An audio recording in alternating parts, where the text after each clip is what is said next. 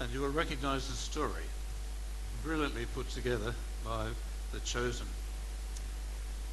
Before we actually preach on this one, we'll go to our first slide. Thanks, girls. I want you to think of why God did such an amazing thing as this. And before we share my message from Numbers 21, which is starting at verse 5, I have a scripture I just felt nudging in my heart. It's from Psalm 40 and verse 12. Don't turn to it, just listen. Psalm 40 and verse 12. And for those who are tuning in online, listening for your video or your YouTube later on, I want you to hear the word of God this morning. Many a person has come to church and they are so crushed by their load of sins. They are reflected in Psalm 40 and verse 12. Lord, my sins have overtaken me, that I cannot look up. Again, my sins have overtaken me, Psalm 40 and verse 12, and my sins have so crushed me that I cannot look up.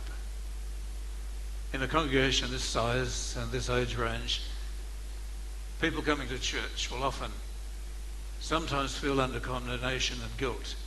They don't feel worthy of praising. Some of you have sat here this morning saying, I'd love to praise like the person beside me, but I can't do that, I'm not worthy. But good news. So we're going to take Numbers 21. And if you have the weight of your sins so crushing you that you can't look up, I have encouragement and good news for you this morning. I don't want to preach about your sins. I want to preach about the solution.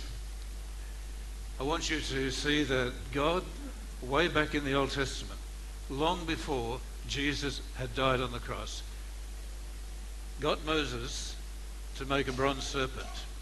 Let's go to the scripture, Numbers 21:5. I just recently came back from Saudi Arabia, and it's like a moonscape. It's like a Martian landscape. It's so desolate.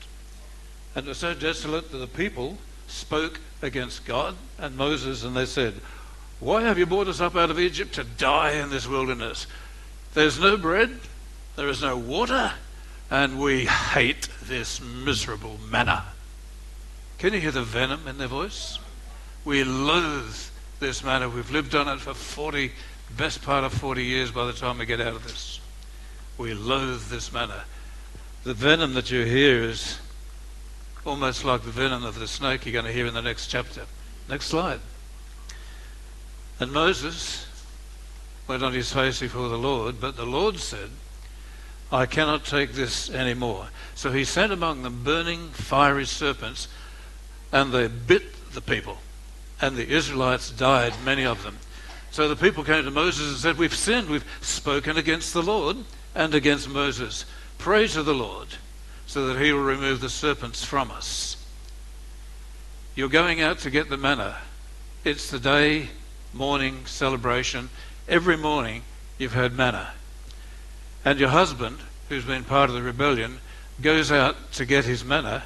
He takes out his little earthenware bowl, he gets a spatula, he goes to scoop the manna off the plant and on the rock where it's been deposited. And as he puts his hand out like that, a snake bites him on the arm. His arms swell, his arms burn, and he dies on the spot. Back in the tent, the lady and the children are waiting, and they don't get any manna for the day. And next slide. Put yourself in their shoes. So Moses prayed for the people. And so the Lord said to Moses, get a fiery serpent of bronze, hammer it out, put it on a pole, and everyone who is bitten will live when he looks at it. What a crazy, unreasonable solution. It is not about reason, it is about faith. You just heard it. And when you look at that, here, hidden in the Old Testament, is the cross. Long before anybody even knew about it. And it took Jesus to explain, next slide, what it was going to be. And as Moses lifted up the serpent in the wilderness, even so must the Son of Man be lifted up, that whoever believes in him may have eternal life. Amazing passage. We take it for granted. Next slide. I want you to notice something special about this. God's answer to your sin is to look up and out. Sin, self, and Satan wants you to look in and down. Ever felt guilty? What was the first response of Adam and Eve when they knew they'd sinned?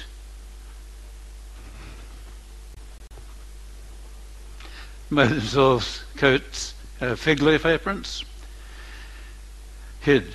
Anybody of you had children and you've caught your kid doing something wrong? You'll know the response. What's the first thing that happens? You cover your eyes, you drop your eyes, you get shifty like Bob Hawke looking left and right. You shrink inside yourself, you drop your head, and shame stops you looking up. We could all illustrate that. Next slide. I want to give you 3 things that you should not look at when you're under a load of your sin. First one, don't look to atheism. What does atheism mean? It means none and God. Atheism gets rid of sin by getting rid of God. I hope you like the illustration. 2 fish in a goldfish bowl surrounded by water. One is a seeker and one is an atheist. And the seeker says, tell me about the water. And the atheist fish says, water? No such thing. Brilliant humour. Atheism tries to get away the load of sin and desperation in life by trying to get rid of God. But I've got good news. God can't be gotten rid of quite that easily. While we're on the track about atheism, let me go to the next slide. Atheism. It's the belief that there was nothing, and nothing happened to nothing, and then nothing magically exploded for no reason, creating everything, and then a bunch of everything magically rearranged itself for no reason whatsoever into self-replicating bits, which turned into dinosaurs. Perfect common sense. If you would like to know the constitution of the Australian Labor Party, because we're going to have a referendum soon, we're going to be voting on the Constitution. Just read the book of Romans, chapter 1 and verse 24 to 32. And you'll see the manifesto of the Communist Labour Party wrapped up in the book of Romans, who, turning against God, decided they did not need God, and God gave them up to uncleanness and the emptiness of their own minds.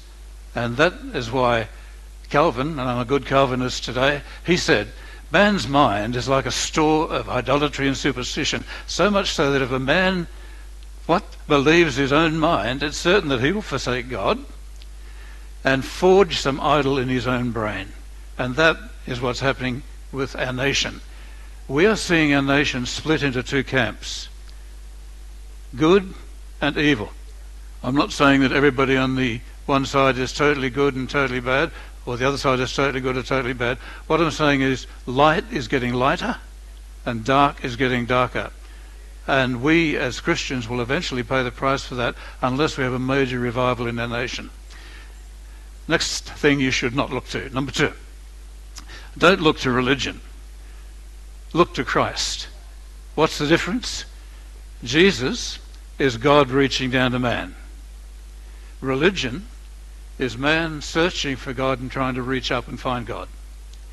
And in that reach, I include Christendom, Christianity, and I include Judaism, as well as Islam, all the rest of them, because if you don't meet Christ personally, Christianity can be as much a religion of works as it is a Jew trying to keep the law and trying to fast and pray. What actually happens when you believe in Christ for the very first time is something happens in here that no other religion can ever fix or create. And next slide. This is one thing that no religion can do. Paul had a revelation of it. He said, the moment you believe, something happens in your heart. I have been crucified with Christ. I am buried with him, and I am risen with him. Now, I'd love to spend a whole message just on this one thought, but grab a hold of this. No religion can do this. The moment you believe and you get baptized, it symbolizes what God did in your heart, and you are so identified with Christ that you are actually, if you were nailed to the cross yourself, and you've been so identified with Christ positionally that you are buried with Christ and you rise again with Christ. Now, how many of you got baptized in water by immersion? The bulk of you. Let me say this to anybody who hasn't been baptized by immersion. Now, I realise we've got churches and different people of different persuasions here, but why do we get baptized in water and come up out of the water? Because it symbolises that we have been buried with Christ. Sprinkling won't do it. I once listened to a preacher once. He said, look, if I was in the desert, I didn't have any water. He said, I'd bury you up to your neck in sand. I'd get a bucket of sand, I'd pour it over your head and say, I baptize you in the name of the Lord Jesus Christ. Well, the Ethiopian eunuch realised he was in the middle of the desert, but as they're riding the chariot down the road, what happens? He says, look, here is water. Let me get baptized. Now, Josh, I give you an honourable mention. You mentioned that you were going to baptize and you baptized a couple. Who has the right to baptize a new convert? Believers. Ananias baptized Paul. And your elders in your church. Or you in a group, anywhere. I got baptized in water when I was a boy of 16. We went down the river to the edge of Moonee Beach, north of Coffs Harbour. A whole bunch of kids pulled up in canoes wondering what was going on, and I'm feeling really self-conscious, and I got baptized in the name of Father, Son and Holy Spirit, and it changed something in my life. I didn't understand all that this verse meant. The understanding came later. Now, baptism means that you've decided to follow Christ, and if you have not been baptized by immersion, or you were sprinkled as a child, I encourage you to speak to your elders or your pastors or your brother or sister in Christ and ask them about it. My son Adam, now 36 and a financial advisor, went to university down in Brisbane, and he went to a non-Christian, so it was a Christian group, and they said to him, because they came from lots of different churches, they said, you do not have to get baptized by immersion in water, you don't even have to get baptized to be a Christian. And my son was talking to me a week later, and he said, Dad, is that right? Because you might think this is strange for a pastor's kid have to ask a question like that, because we never forced baptism on our kids. We wanted them to make a choice as a believing adult, and not because they were a pastor's kid. PKs, they call it. And I said, son, they're wrong. The Bible says, repent, believe, and be baptized. That's why they didn't even ask them if they wanted to get baptized on the day of Pentecost. They just baptized them, 3,000 of them. That would have been a fantastic baptismal service. All the deacons would have been running a panic and trying to organise it all. But they got baptised. Now, I admit that they probably understood what baptism meant better than we do today. And sometimes there's wisdom in a new convert having a bit of instruction before they get baptised. But even if they don't know all the Galatians and Roman scriptures, they still are being obedient to Christ. So I said to my son, can you be a Christian without getting baptised? I said, you can, by today's standards, but you will be a disobedient Christian. And baptism is about lordship, not about your personal preferences. That's why our commands, get baptized.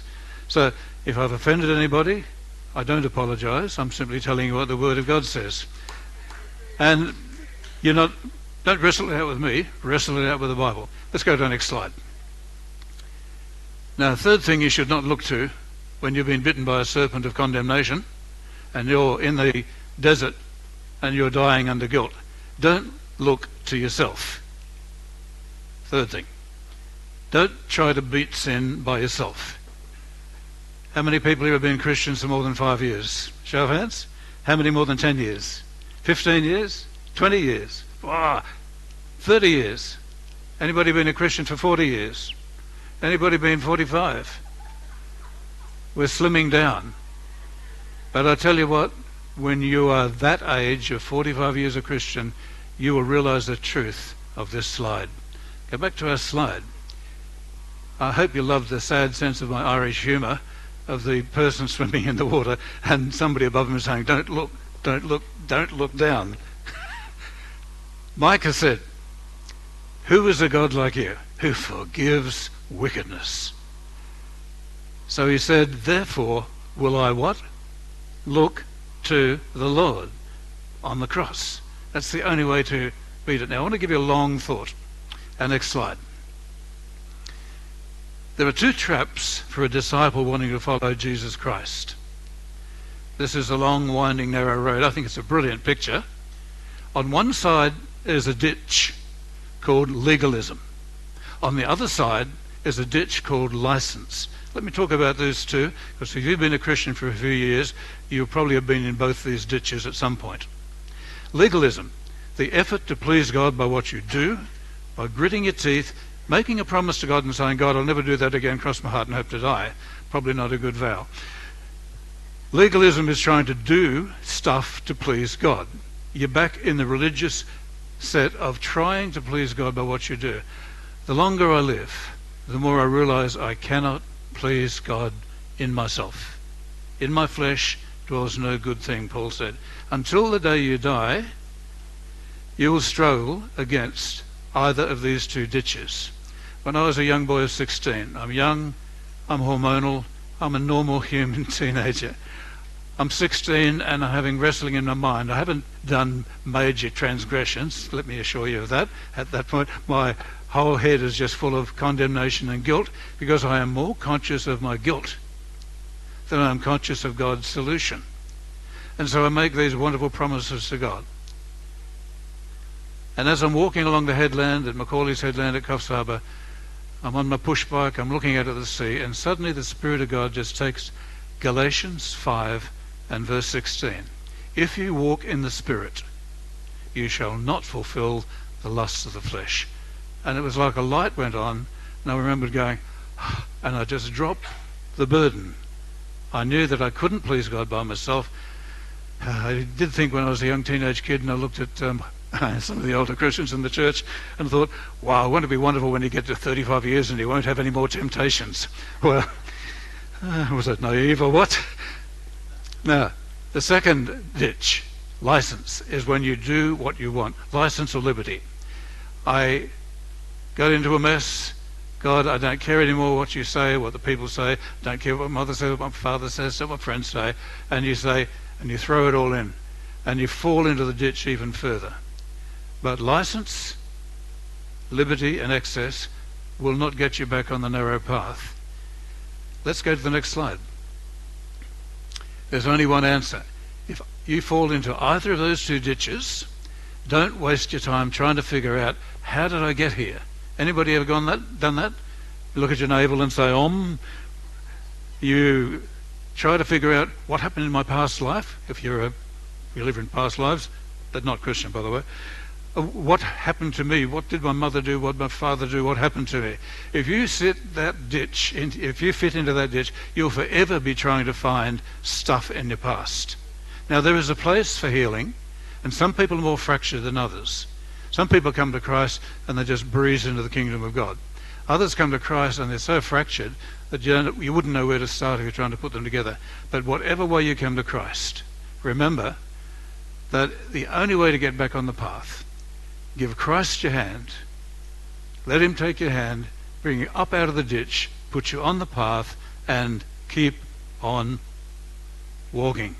Keep on walking. That quote is from Rick Joyner. It's not original with me, but he knows exactly what that's been. Now, have you noticed that sometimes, let's talk about legalism for a moment. Some people get into legalism and they try to strive and please God and do everything they can to please God. And so you'll get Seventh-day Adventists trying to keep the law. You'll get Jews trying to keep the Torah. You'll have Christians starting cults.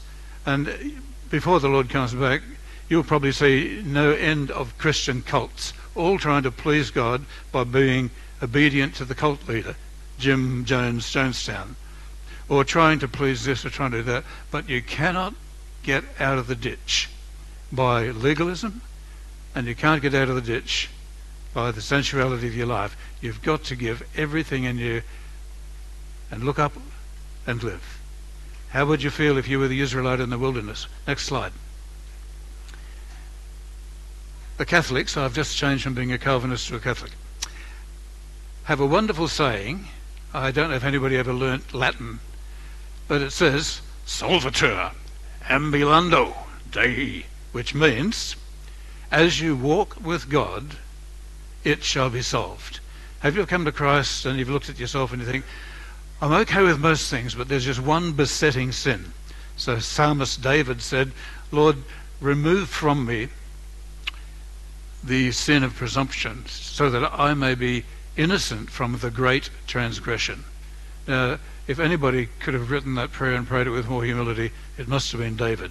Imagine being the man who's written every one of those psalms, and you've fallen into the pits, and you write Psalm 32, and you write Psalm 51, oh God, be merciful to me, forgive mine iniquity and my transgression.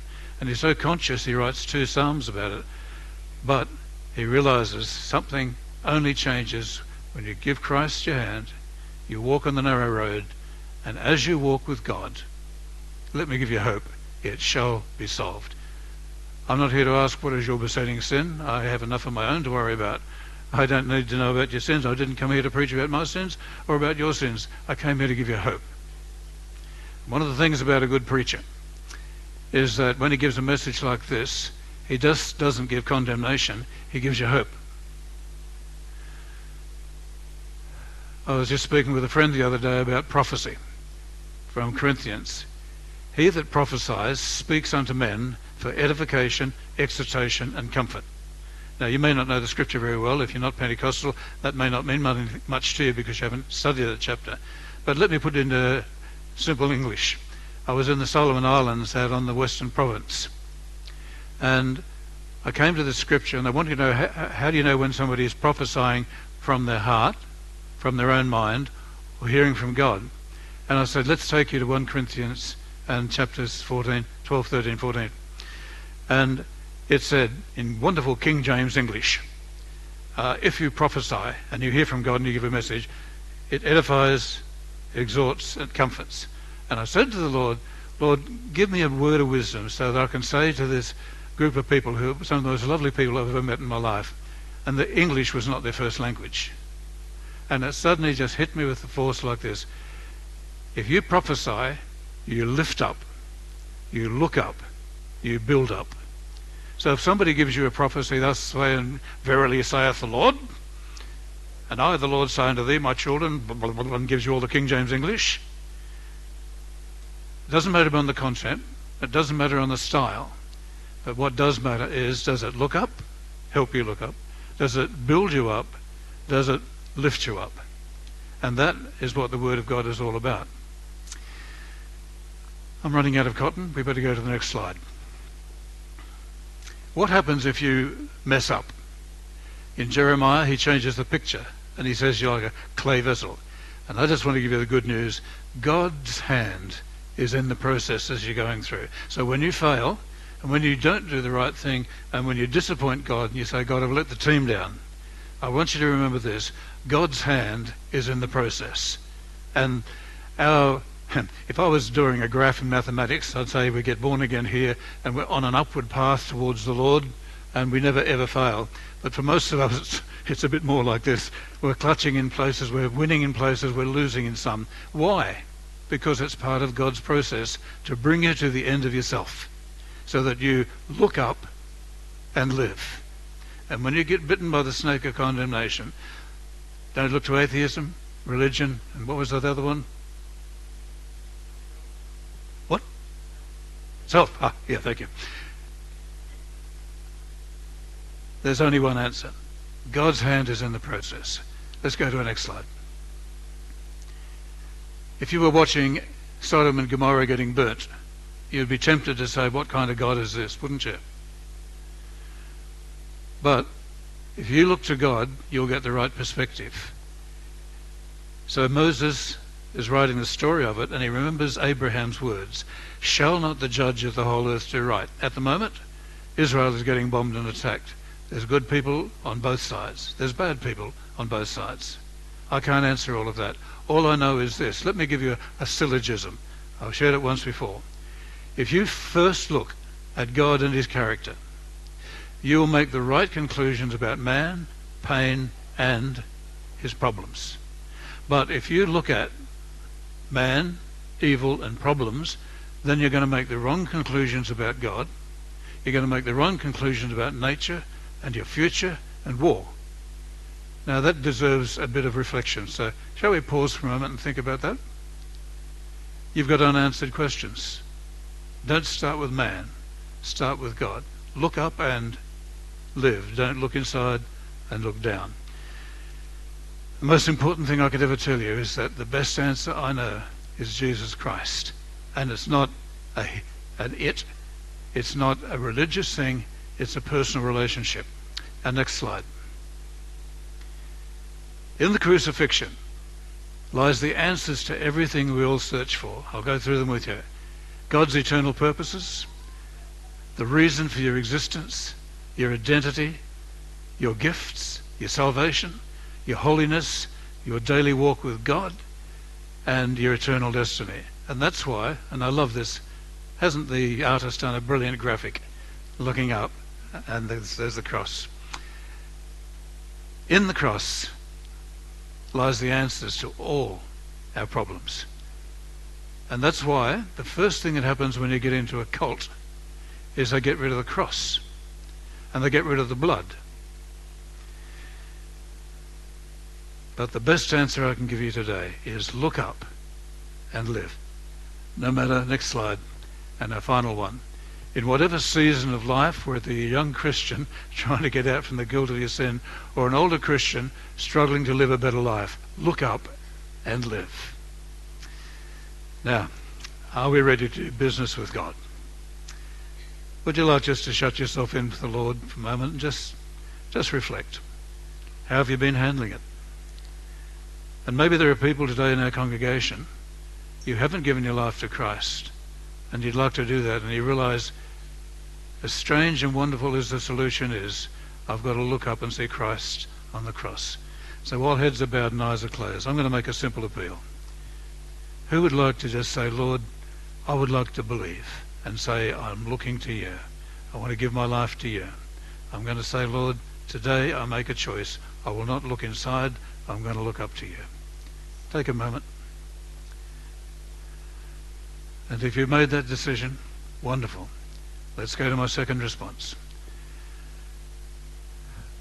We need to let go and let God. So I'm going to lead you in a simple prayer. You may pray this aloud if you wish. If you don't like it, please don't pray it. Don't commit perjury. And we're going to pray a simple prayer of lordship to Christ, a simple prayer of forgiveness, and a very simple prayer of surrendering to the cross. Are you ready? Please pray it with me if you wish. Lord Jesus, I look to you and I look up to the cross. I cannot beat sin by myself, and I'm sorry for trying and ignoring your solution. I thank you for changing my life, for giving me the faith to trust you and look to Christ as the only solution. So Lord, I lay down my burden of sin today. I put aside the legalism and trying to please you by law. And I recognize my own license and liberty cannot do it. And so I reach up my hand, Lord, and I take yours. Pull me back up onto the narrow path and let me walk with you. I'm praying in Jesus' precious name. Amen. Amen.